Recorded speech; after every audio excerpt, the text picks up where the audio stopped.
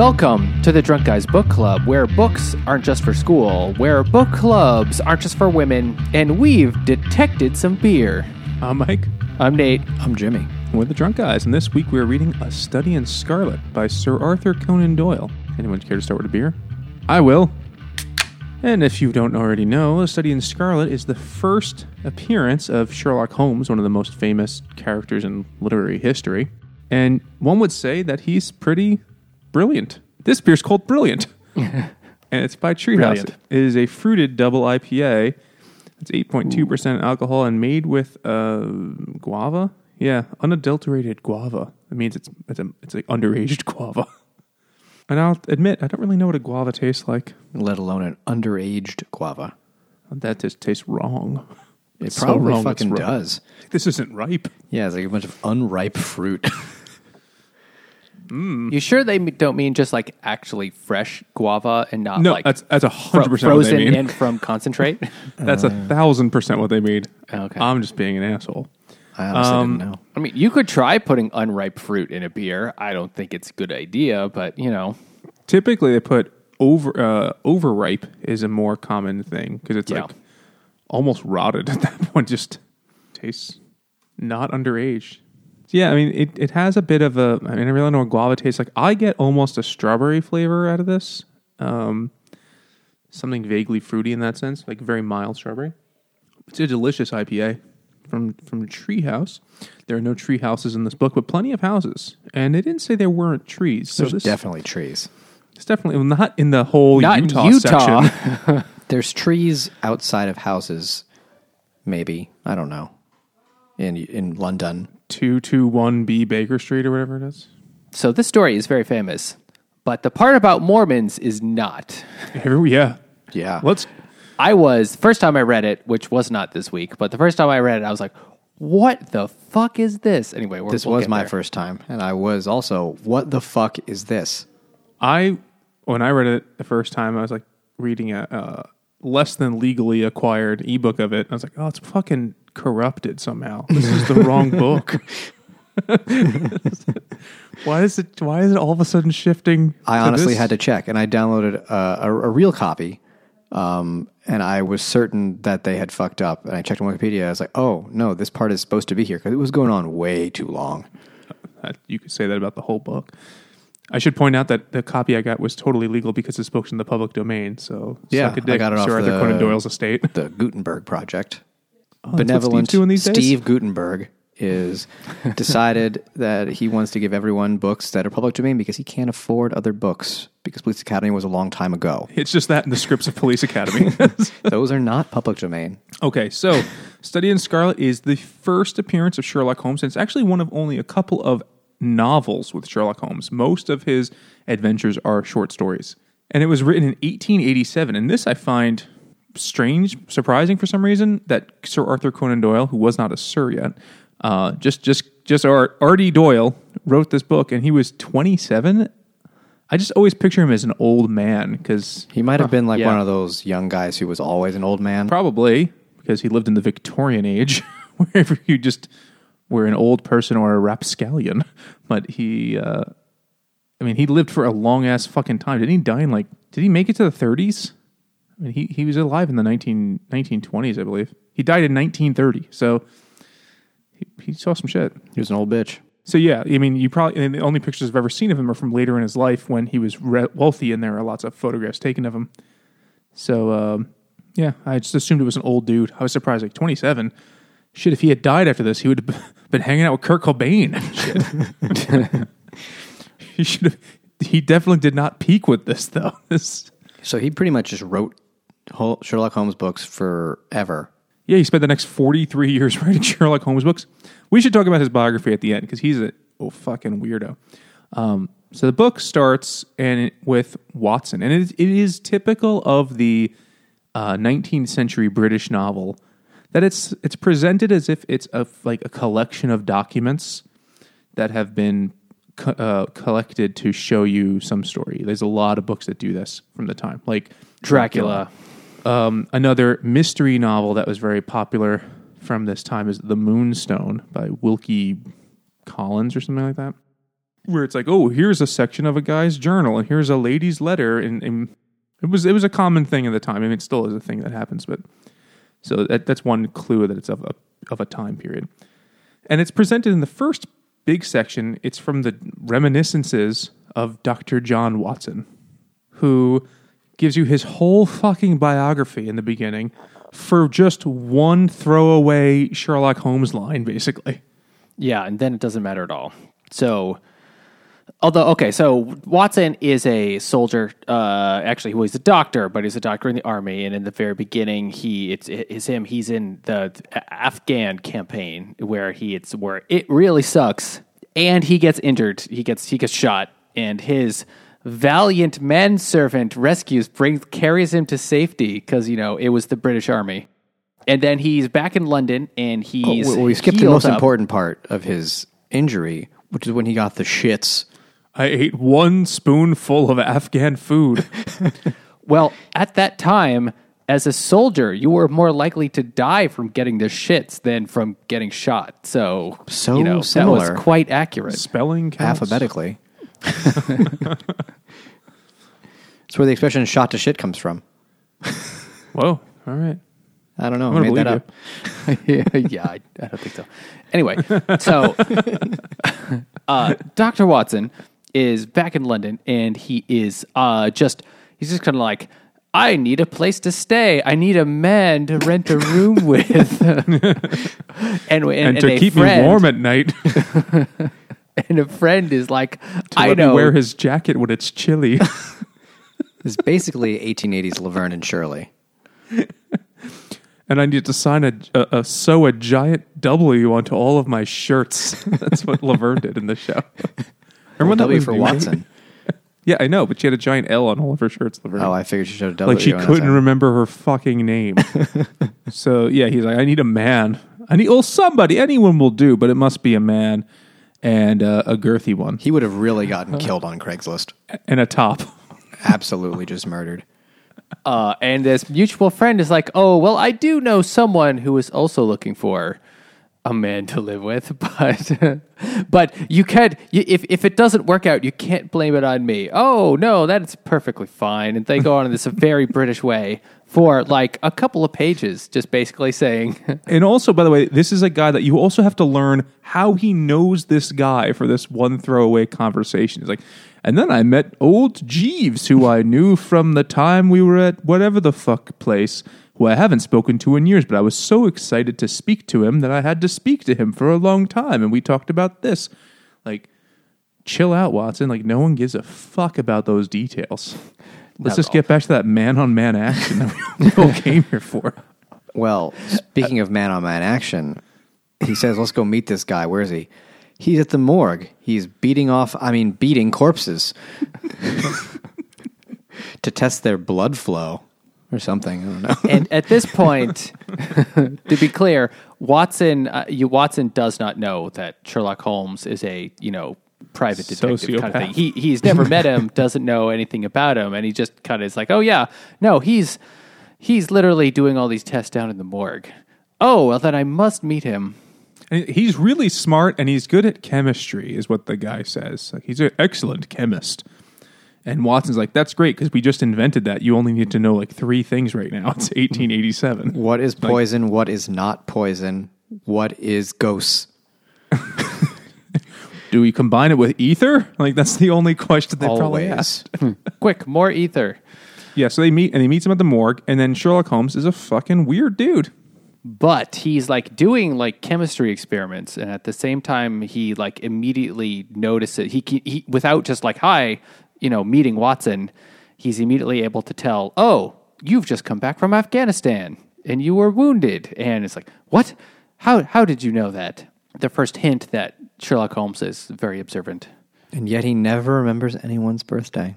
What a dick.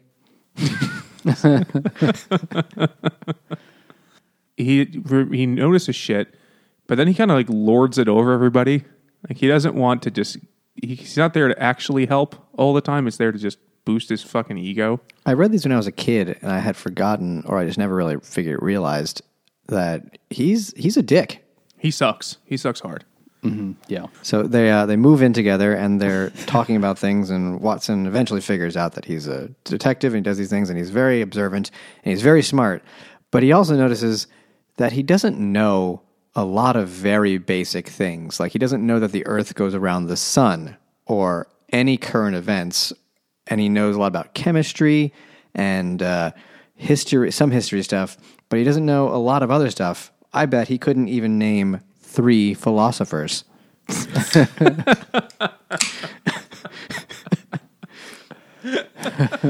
This is 3 Philosophers from Omagong. It's a classic. It's a classic, and I saw it, and I honestly couldn't really find a much better match for this episode. And to say this is a bad one, but this was the best I could do. This is the bourbon barrel iteration of 3 Philosophers. It is a quadruple ale. It's a blend of quadruple ale and Belgian Creek ale with cherries aged in bourbon barrels. And Made with real Creek.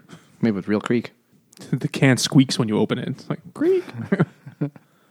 Creek, K-R-I-E-K, is a Belgian sour Good cherry Lord, beer. mother of fuck. Is I it taste that the good? bourbon. This is what fucking percentage is this? Like 11,000? 12%. The OG is like 10 or 9.8. Yeah, I figured the bourbon one would be stronger, so I picked that one. There was also like a wine cask one, but I wasn't going to waste my fucking time. 3 Philosophers is a beer that I've had, a decent amount of times, but it's been a few years, and it's an old good one. And honestly, I realize I haven't had like a Belgian beer in fucking ever, and they were like my favorite ones. Might have been a Delirium Tremens. Yeah, they're my favorite ones for a long time, but now all IPAs are just all everything. And, it's been a while since a good old Belgian quadruple Asian bourbon. I can taste the cherries, too. And this is awesome. And it's very strong. So I'm sorry for what's going to happen to me over the course of the next hour. Good. I don't even think about the second hour after this. We should point out that second hour of content is what you get if you sign up for our Patreon. If you head over to patreon.com/drunkguysbookclub, you could sign up and, give us some of your hard-earned money to support this podcast, fledgling podcast, and get all sorts of cool things in return, like a handwritten letter and a cool sticker of our thing that you could put on things. I mean, who doesn't fucking want that thing? You could get shouted out on our podcast. You get to vote, most importantly, in our monthly book poll, and you get exclusive content, and you could even get a Drunk Guys Book Club official pint glass sent to you, almost certainly guaranteed to make things taste better. Yeah. Almost certainly. Almost. Legally, we to can't find say that it makes things taste better. But can't see how much we're illegally, winking. we But can it- say that.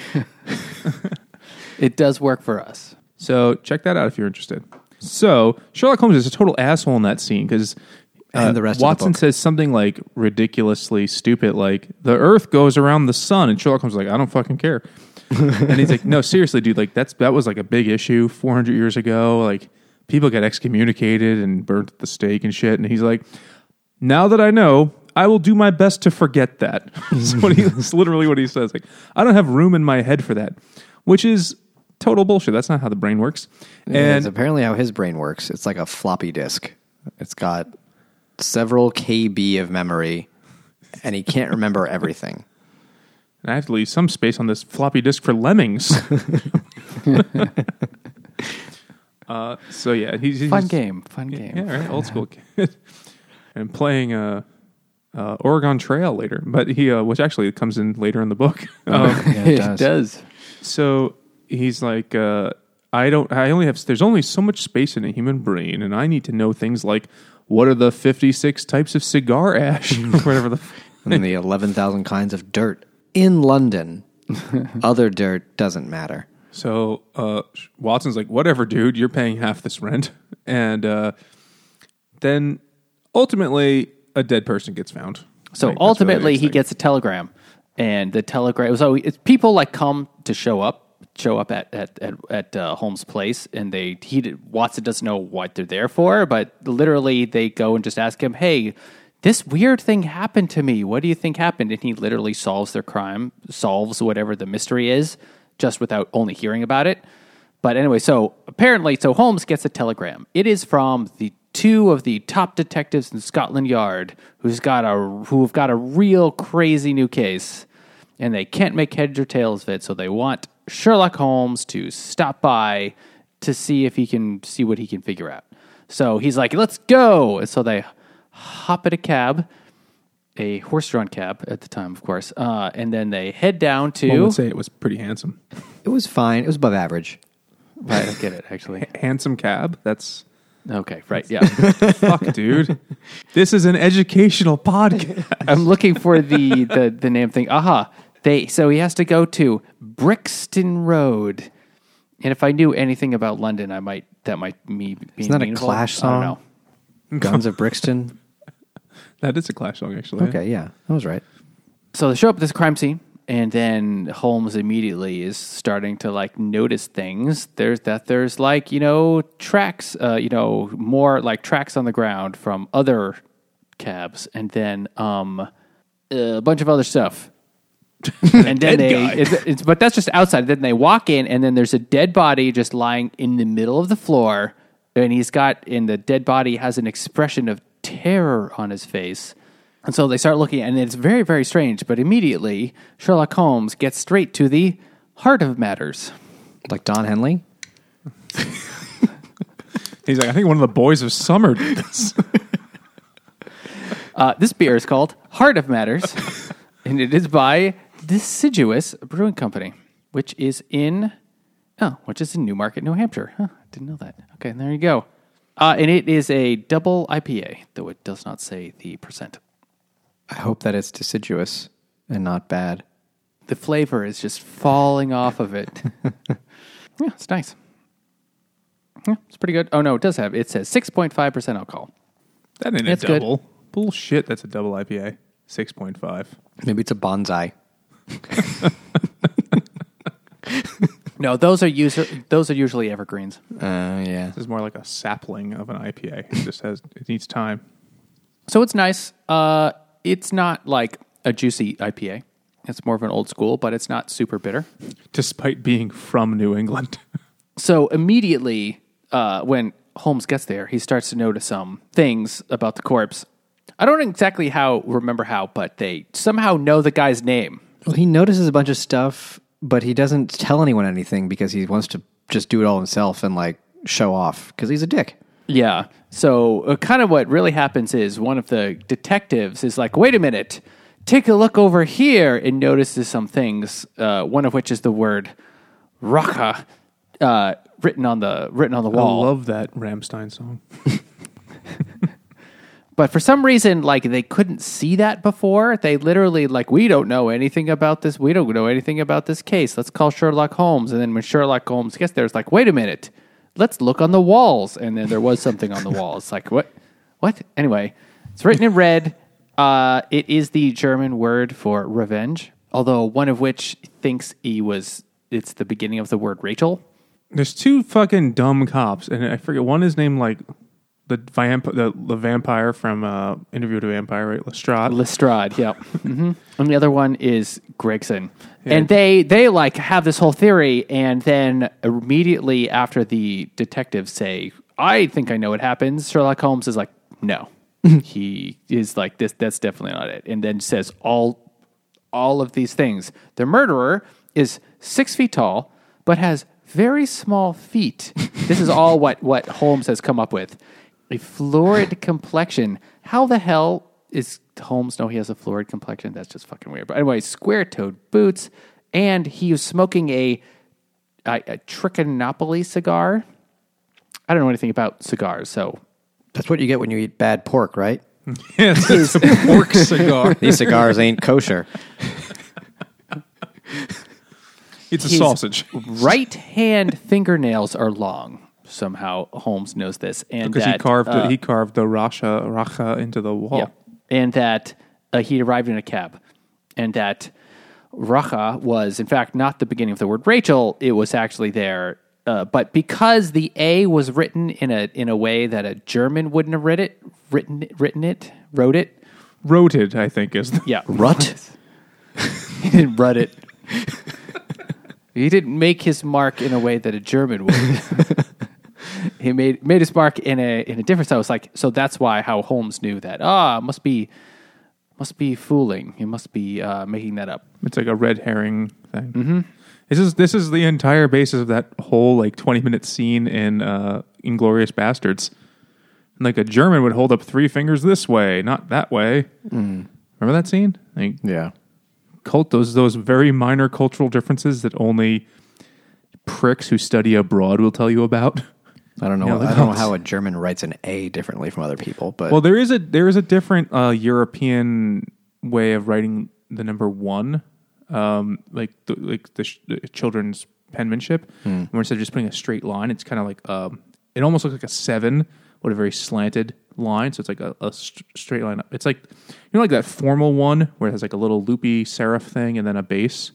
yes, You know what I'm talking about? It's like that, but without the base part. So people from Europe often write 1, and it kind of looks like a 7 to Americans, and like, what the fuck is that, dude? So they might have a different A. I mean, there's like 2 lowercase A's, right? There's like the rounded one that everyone actually writes, and there's the one that you type. Maybe the Germans do the other one.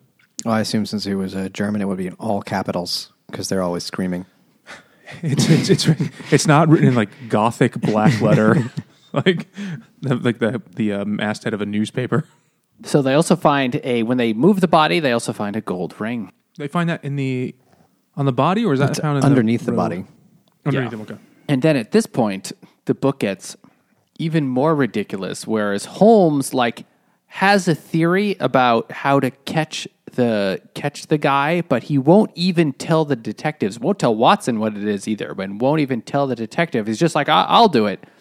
I've got a plan, which is like he already somehow managed to put out an ad in the newspaper for found 1 gold ring, and then gets in contact with with his network of homeless people to comb the streets to find. And he yells at them.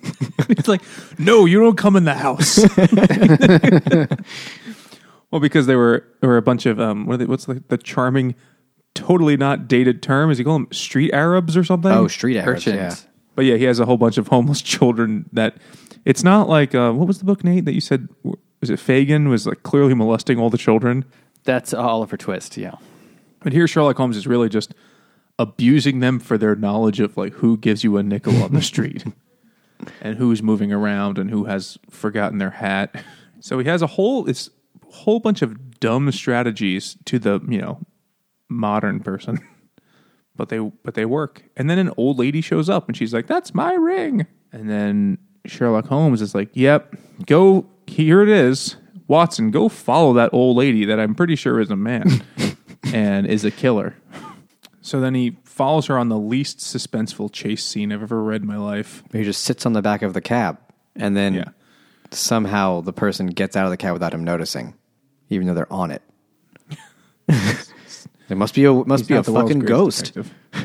So anyway, chasing that weird woman who shows up for the ring goes nowhere. And then one of the detectives shows back up and says, "We've found the other guy." Or they found out where he was staying, but oops, he's dead too. And they find out that, so the first guy is named Enoch Drebber. And they were looking for his personal secretary, a man named Joseph Stangerson, because the guy had a letter on him with those names on it. How convenient. And then, but they find Joseph Stangerson in his Stangerson's hotel, and he's dead. So it's like, oops, now we've got 2 murders. Way to go, Sherlock. You really did a great job there. But then the second guy has a telegram on him, and the telegram just says, "JH is in Europe. Stop. JH is in Europe." And he has also a little bottle of pills. So, and Sherlock is like, "I bet that's the poison that killed the other guy. I know. That old dog we passed by in the lobby. Science. Let's give it to the dog." And so they do, and then the dog doesn't die. And Holmes is like, "You know what? Something's wrong here. I know this is the poison. Give him another one." So they give him another one, and then the dog Keep giving dies. that dog pills until it dies. I don't like that dog. Indubitably. So then they kill the dog. They know that. kill the dog. Dog was just in the way. And then Holmes is like, Back to my hunch. we gotta. Okay, well let's head back. But first, we gotta like carry all this stuff back downstairs. Call the cabman, come up here. So the cabman comes upstairs, and Sherlock Holmes goes, "That's him. That's the killer." He like handcuffs him. He's like, motherfucker. And then they grab him and they handcuff him, and there's a fight which goes, I don't know, since he's already handcuffs, does actually still almost manages to win. The guy almost manages He like jumps through a fucking window. Yeah. But they manage to restrain him, and then he's like, ugh. Period. End of part 1. But Sherlock Holmes is like, not only is that the killer, he's like, let me tell you his name. I know his name now. He's like, that's Mr. Jefferson Hope, the murderer. And they're like, dude, how do you know any of this Because shit? I've been withholding all the evidence I find. Yes, and I will tell you all of it at the very end once I've proven I know it. That way I can never be proven wrong. But now at this point, they've caught the murderer, and it's only about halfway through. I mean, it's not actually a long book, but it's still like halfway through. And then immediately it just says part 2, the country of the saints. And suddenly it's a guy walking through Utah with like carrying a child. And then this part goes on for so long. It's like a third of the book. At least, yeah. I really did wonder if like the file I downloaded was wrong.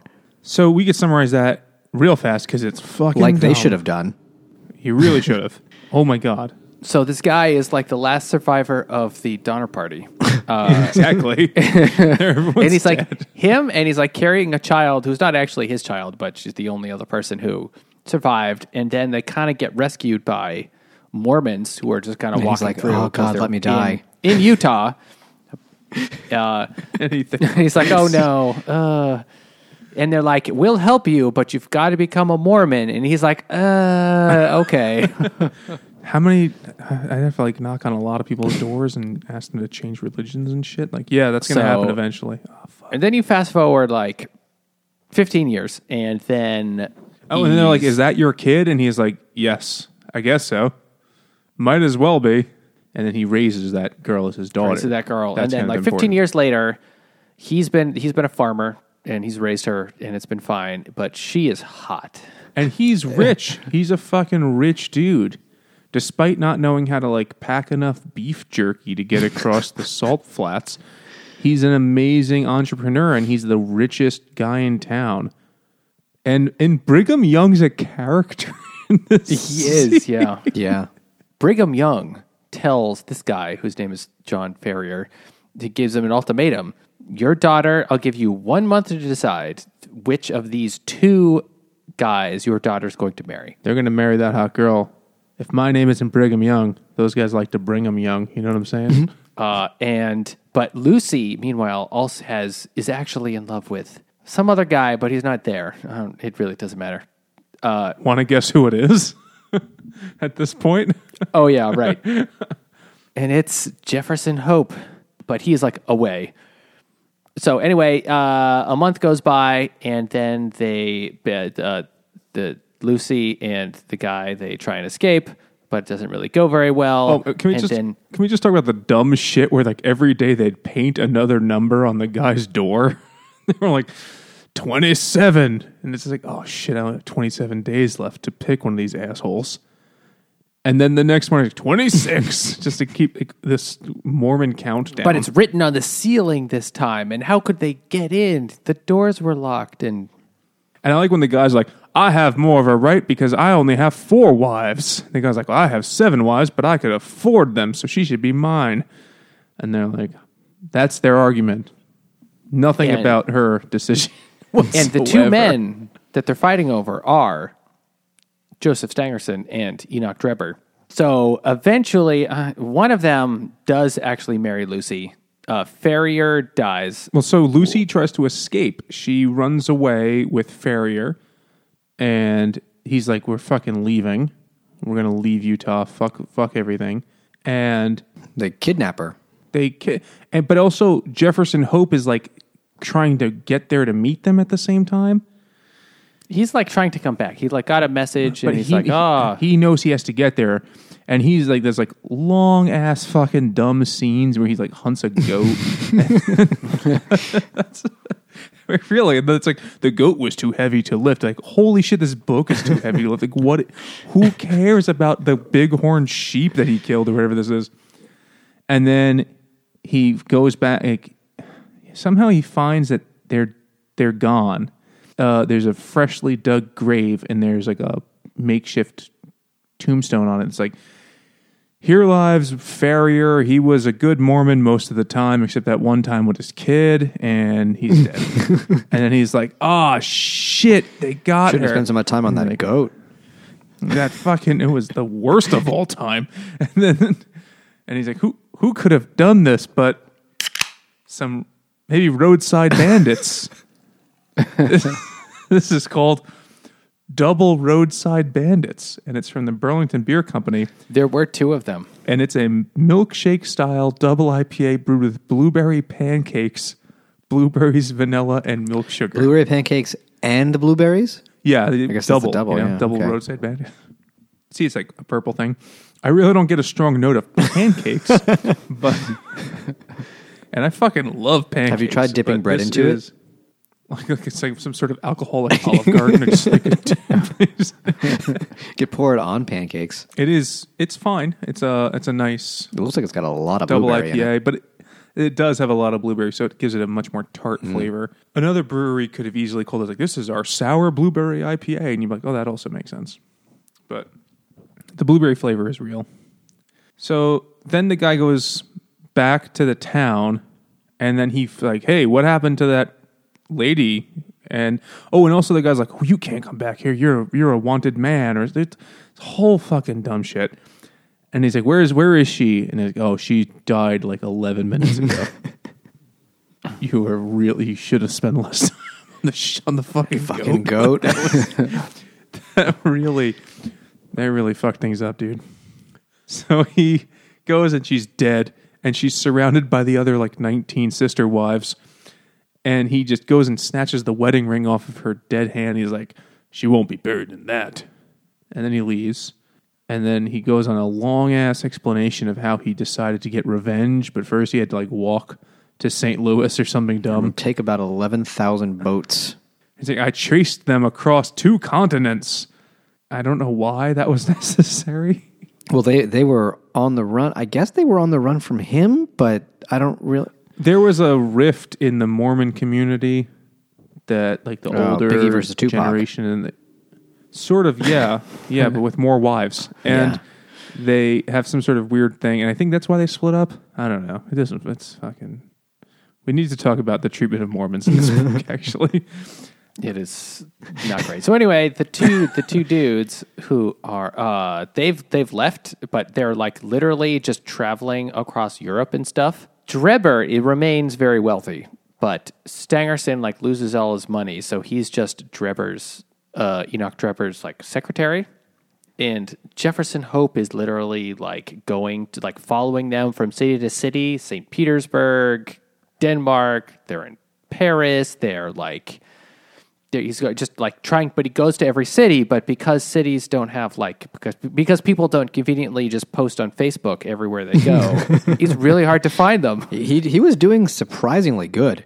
He was doing like spending weeks and months just like searching these cities like for these dudes, but just before you can find them, they go off, they sort of move to another city until eventually they get to London, where he actually manages to find them. Because someone finally speaks English and he can ask where they are. I like that he's like, "They'll never recognize me. I've grown a beard." That's what he said. So Jefferson Hope, both probably just to make money and as a convenient disguise, becomes a cabbie. He was doing that to make money, actually. That was because every time he get to a new place, he'd have to do menial labor because his entire life was about revenge. So he'd just make enough money to survive.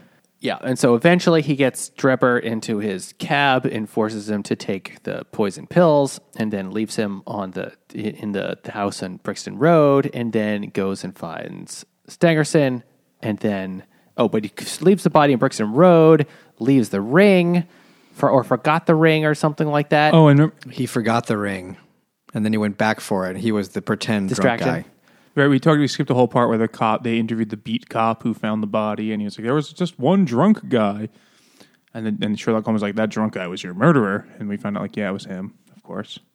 Yep. But it turns out that, so anyway, and then he murders the other guy, and then he's caught. But it turns out that Jefferson Hope has a constant nosebleeds, and it has a medical condition of which he could die at any moment. I've got extreme plot-itis. This is going to be really important to the book. I'm going to have an Plot acute in his blood brain plot. is going to explode any second. But that is kind of what it is. Yeah. Because then he's going to die of an aneurysm. And he knows it, unlike everyone else who dies of an aneurysm.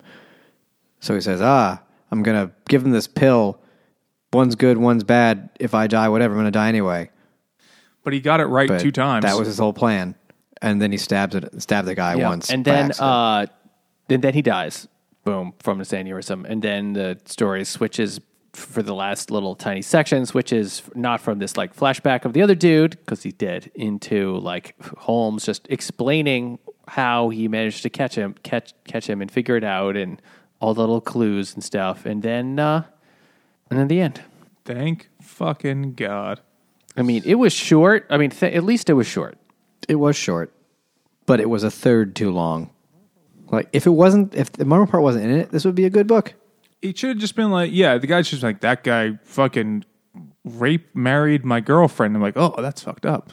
But then when I need to hear about like, and then chapter 9, they decided to add a second bathroom. I could have even had a full page. I could have even had a full page of like description. Be like, okay, that's an adequate explanation. I get that. But it was almost half full. the book, dude. I mean, chunk. this was, I mean, maybe it's not the very first sort of like detective thriller kind of story, but I'm sure it was one of the first very, very popular ones. And sort of the way we think of how these kinds of stories are written, didn't exist yet, because Conan Doyle was kind of inventing it at the time. And so instead of the detectives figuring out all the backstory of the murderer along the way before he gets caught, he catches him halfway through, and then you just flashback, get all of the story of the guy's background, which is just, it's not a good way to write it, and there's a reason why they don't do it anymore, except because it's not a good way to write it. Well, the modern short story is typically credited to being invented by Poe, and he has a couple, like the Murders of the Rue Morgue is I forget the character's name, the detective, but he gets name checked in this when Sherlock Holmes is like, I would detect things through the principles of detection, or whatever the fuck it is, and then deduction, and Watson's like, oh, like so and so. I should just Google this fucking name. I don't remember what it is. And then Sherlock Holmes is like, yes, but way better and less like I'm from America. No, he doesn't say that. That's basically. But Conan Doyle really took it from like a standalone story or two to like a fucking franchise. And this leads directly to Hercule Penis from Agatha Christie. What's his name? Poirot. It's the same exact fucking thing as this. Poirot knows what's happening halfway through the book and just doesn't tell people till the end because he's like, oh, drama. Sherlock Holmes is the same shit. Like in a lot of, I remember reading a lot of the short stories as a kid, and it'd be like, oh, so and so died, and he's like, yes, it's just what I thought would happen, and you're like, what? Why did you let that happen, dude? That was not. Because he likes to solve it after the fact. He's not there to actually prevent anything from happening. He just wants to be right. Because he is a sociopath. Like there's something wrong with Sherlock Holmes. He probably is. I honestly forgot that entire aspect of it. Like when the show came out and it was like that, I was like, I thought, well, they changed it, but like, oh no, they didn't. That's kind of how it was. No. The show is really good. We should say. Just kind of the way this is written is, so like, first of all, like people, someone who's really smart or really competent is an interesting kind of thing to follow, like James Bond. He's really, really good at all the spy stuff. And banging. That he's banging at that, yeah, for sure. That is not what I so he's meant really to good be, at that, but the characters can't be like too perfect. You know, he needs a flaw. So what's Holmes's flaw? He's an asshole, and he doesn't really like. Doesn't know that the sun works. Well, that too, and he kind of like doesn't understand people. Although I think the show, the BBC show from I don't know 10 years ago now, really played that up a little bit more than at least is in this original first story. He has like practical Asperger's in the new show. But then also like just the fact that it's told through Watson's perspective, like, well, that's a way just to like have the things explained to the reader, you know, because if it was from Holmes' perspective, he doesn't have to like explain all these things out loud. You need Watson to be like, hey, why the hell did you come up with that? How the hell did you know that? He's like the straight man. The explanation to go. Which is ironic to given go on. their living situation. If it was from Holmes' perspective, would it have been like Jeff Goldblum's computer virus monologue in Independence Day? Yeah. Smears, stains, risks, Navy, Army, soldiers, butt sex, Navy. That's where you're talking about the South Park one. When it's like butt sex. And then he gets from butt sex to chupacabra. And then Chef's like, who's having butt sex? But they I couldn't remember the real one, but I guess Holmes's brain probably works in a similar way, where if it were in his head, it would just be a series of non sequiturs, and you'd be like, "This is weird. No one thinks this way." the fun thing about the book is like when it's explained, you're like, oh fuck! If I had thought in such a way, all the information was there for me. I just don't think like that. Oh, I wish I were as clever as Sherlock Holmes. It gives you the impression that you could solve any crime or figure out any situation if you eliminate the impossible, you're left with just the possible, or whatever stupid shit he says. Which really doesn't narrow it down. No, because there's a lot of possible shit. It's definitely not werewolves this time. Like, okay, cool. I would say that, well, okay, I don't know what order we want to talk about these things, but I actually really didn't think this is very good. Like, this is really, like, pretty stupid. I mean, I guess I could say maybe the potential for something more interesting is there, and it's sort of like this was just the original incarnation, and it's been, like, done and redone in movies and TV and blah, blah, blah, a million times. Just better than this. But, like, this really isn't great. This also was the first one, and it was his first one. It is. definitely got, the later ones were better. Probably because he got rid of all the bullshit. It's like going back to watch the pilot of a sitcom or show you really like. Oh, yeah. Before they find their sea legs, and you're like, this one's, you just keep watching and eventually it'll get better, I promise. But like, we only know the finished product. It's like Seinfeld, you know, like we've watched like the last couple seasons, you're like, this show's great. Let's start at the beginning. You're like, oh God, this is, wow. Why does Kramer keep saying that about black people? You could see the pieces are there, but like they haven't hit their stride yet.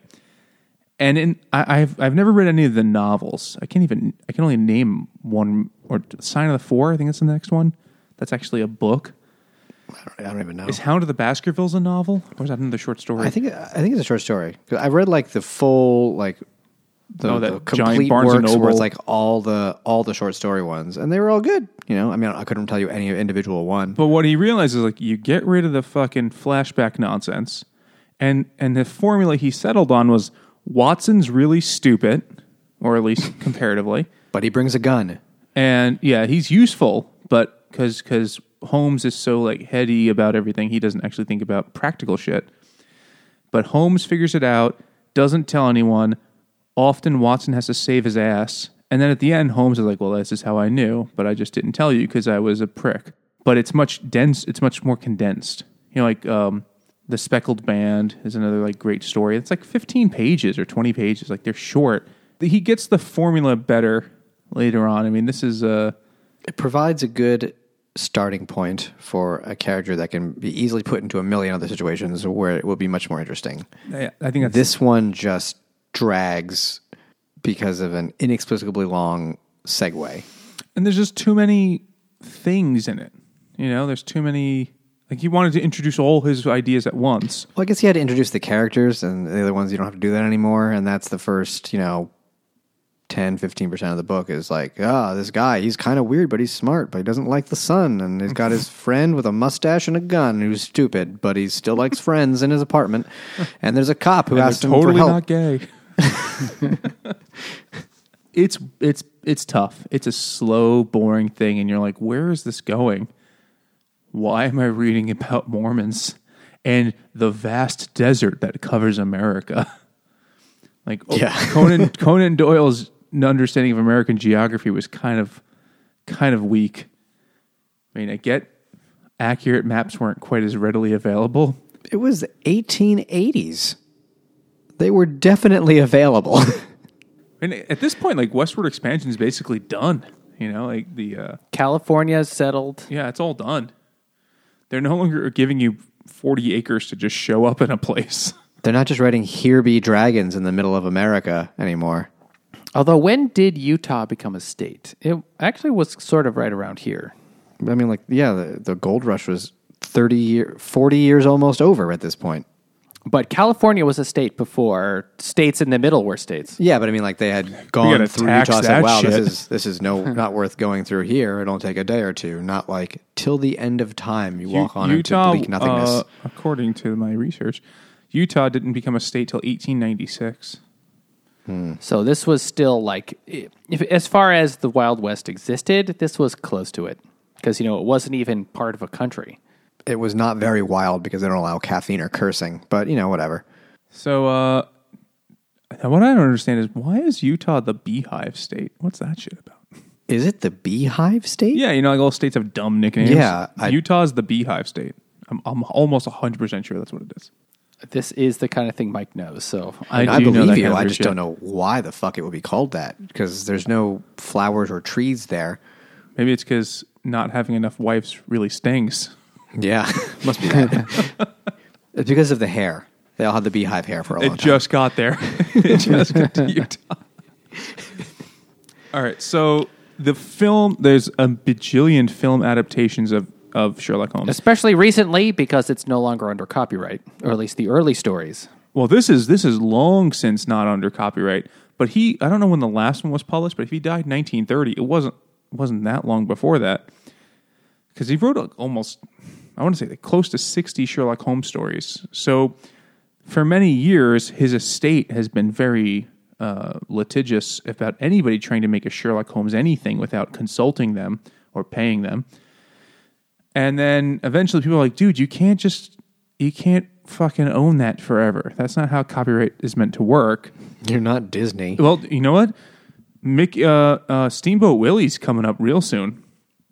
And Disney has actually said that this time they're not just going to lobby the hell out of Congress. They're actually going to let it go into public domain. Because Sonny Bono crashed into a fucking tree last time, and he was the sponsor of that bill.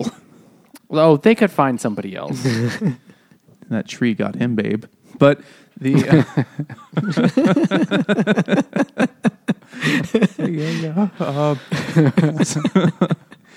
yeah, but I can't name a single other song they did. The beat goes on. Then it's just not his heartbeat, though. But the thing about Disney is, and I got a little bit into this once I started watching Disney Plus with my kid, and you watch those old Mickey shorts, there's so many sure, you could have Steamboat Willie, but that means you could have black and white OG Mickey, not any of the other stuff. It doesn't mean the entire character of Mickey, and this relates to Sherlock Holmes too. So later on, when they change Mickey's face display, facial design at the end, 1940 or so, that's a new thing. Or when they change his, when they introduce Pluto or they introduce Minnie or whatever, each of those is a different thing. So all right, sure, if you're a company and you want to make a black and white Steamboat Willie product, you could do that. But you don't really, the entire character of Mickey evolved for decades. And the same thing happened with Sherlock Holmes, and his estate argued that when people were like, fuck you, we're not paying you for our adaptation. Your character was introduced in 1887. And as of the time of recording this, stuff produced in, I think, 1924 is now in the public domain. or 1923, something around there is the year that is like the threshold for public domain. So that's 45 years or something, right? Fuck you, or you great grandchildren who are just clinging on to collect some money off of this. And a judge found the character was established. Like, you can't just claim that you kept the character didn't keep changing, and that's why Sherlock Holmes is now a much more readily doable thing. I mean, I've not actually seen too much Sherlock Holmes shit. The only things I've really watched was the Benedict Cumberbatch show.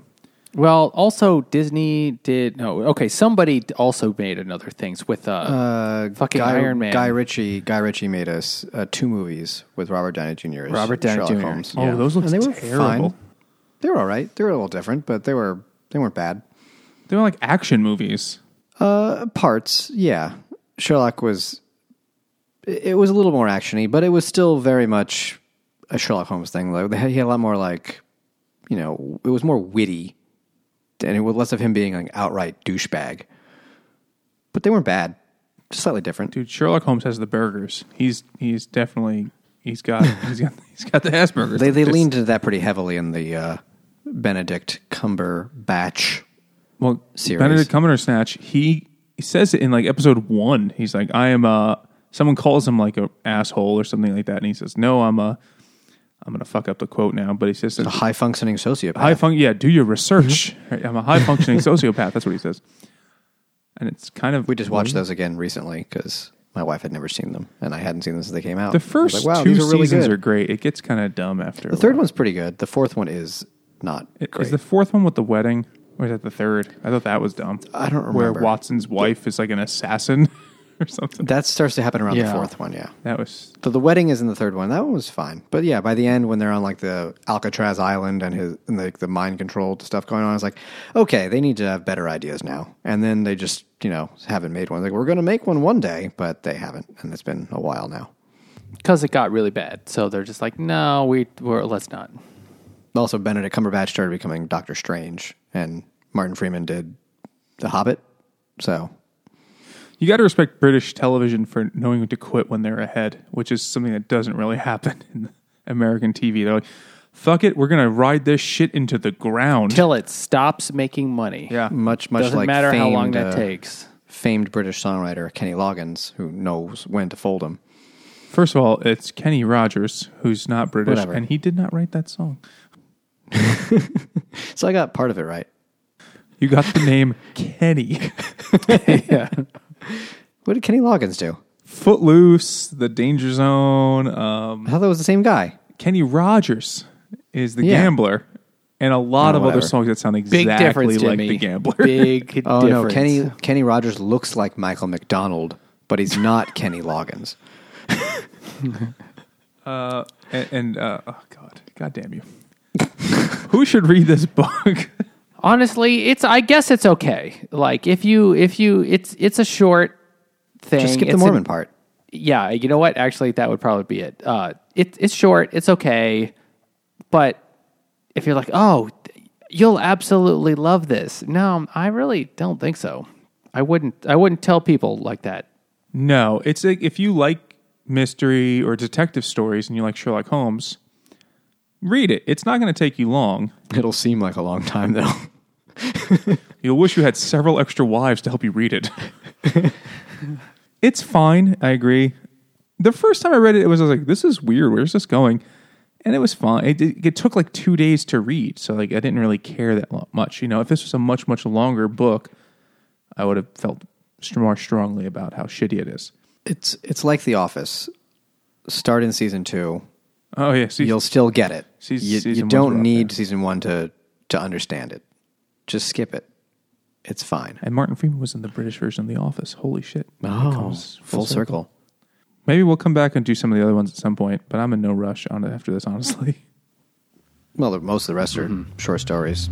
The good ones, anyway. Look out, short story month. Never again. No. Tell us what you thought. Send us an email to drunkguysbookclub@gmail.com. Send us no, you just said that. Follow us on Twitter. Follow us on Twitter at DrunkGuysBC. Or go to Facebook and Instagram at Drunk Guys Book Club. And if you've listened this long, don't wait for the Mormons to take your daughter away. Leave us we should talk about how the Mormons were treated. Holy shit. And if you've listened this long, wait a little longer before you exact your revenge on someone and leave us a review. I just rounded to 5 stars, one for each time this book went on too long. And you would also want to maybe check us out on Patreon and send us some money because we have tithes to give, much like the Mormons. And check out the Hopped Up Network, a network of independent beer podcasters. And thanks for listening.